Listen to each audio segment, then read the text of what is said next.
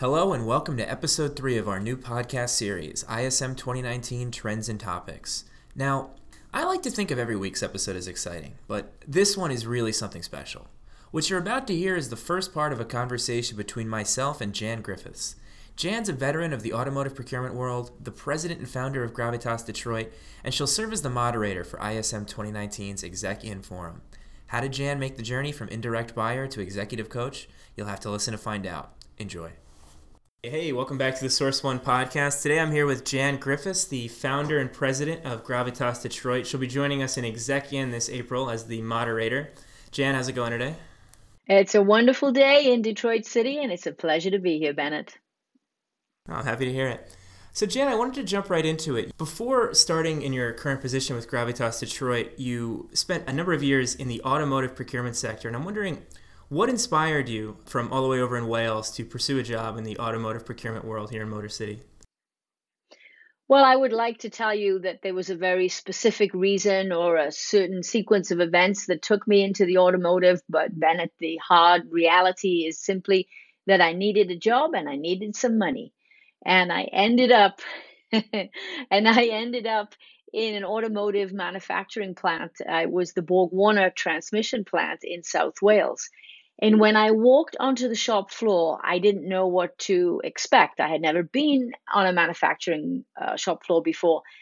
And it was the energy on the shop floor. It was the smell, believe it or not, of the coolants and the oils and the whole vibe of manufacturing. I fell in love with it the second that I hit that floor. And that spawned a 30-year career.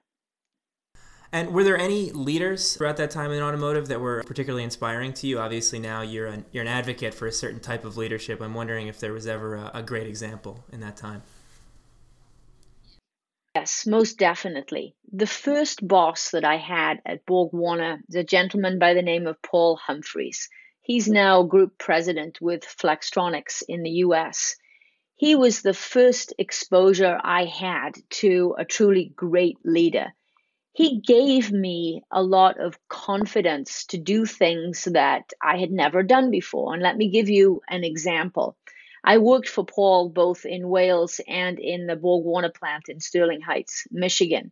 And as an indirect buyer with not a lot of experience behind me, he thought that it would be a good idea for me to understand what a tool crib would be like, to actually work in the tool crib. So to know what it was like to buy MRO from the user perspective.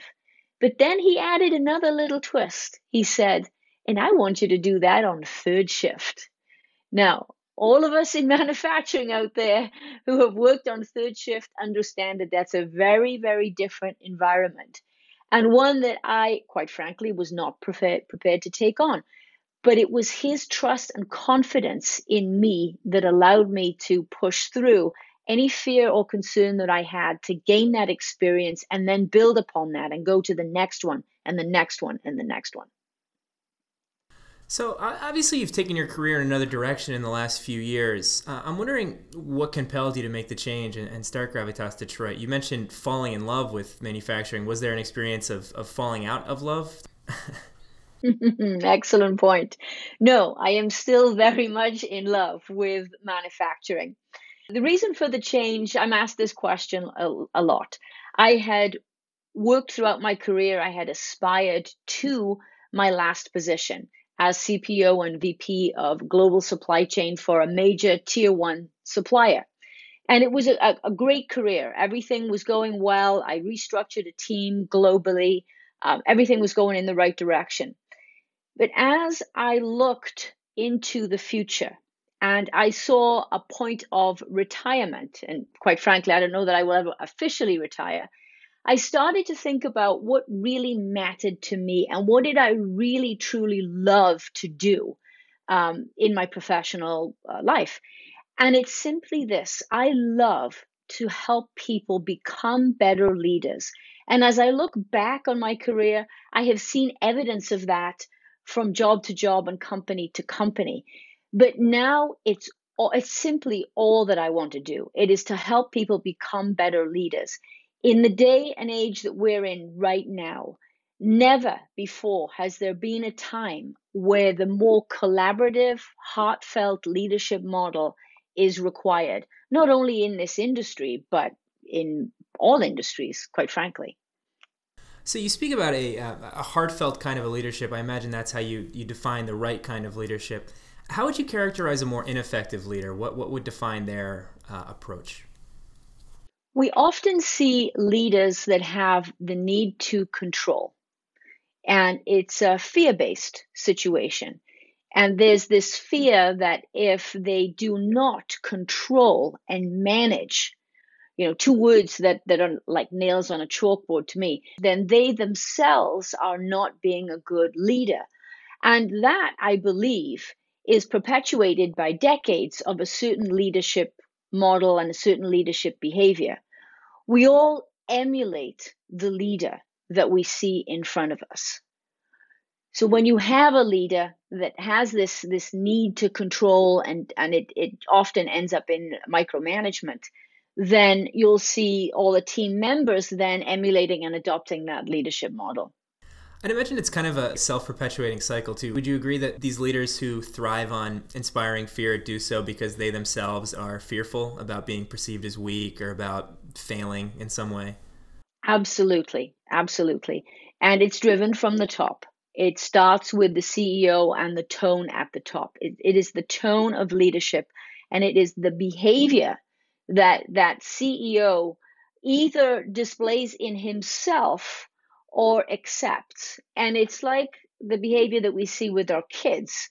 If we see a behavior that's not in line with our values, if we simply ignore it, then that's acceptance. How does this sort of behavior tend to affect the leader's team? What sort of culture tends to arise when a leader operates in this way? When a leader operates in this way, the trust is eroded. And trust, let's not forget, right? Trust is very difficult to define. It's a sense that somebody has your back, that you're going to be safe.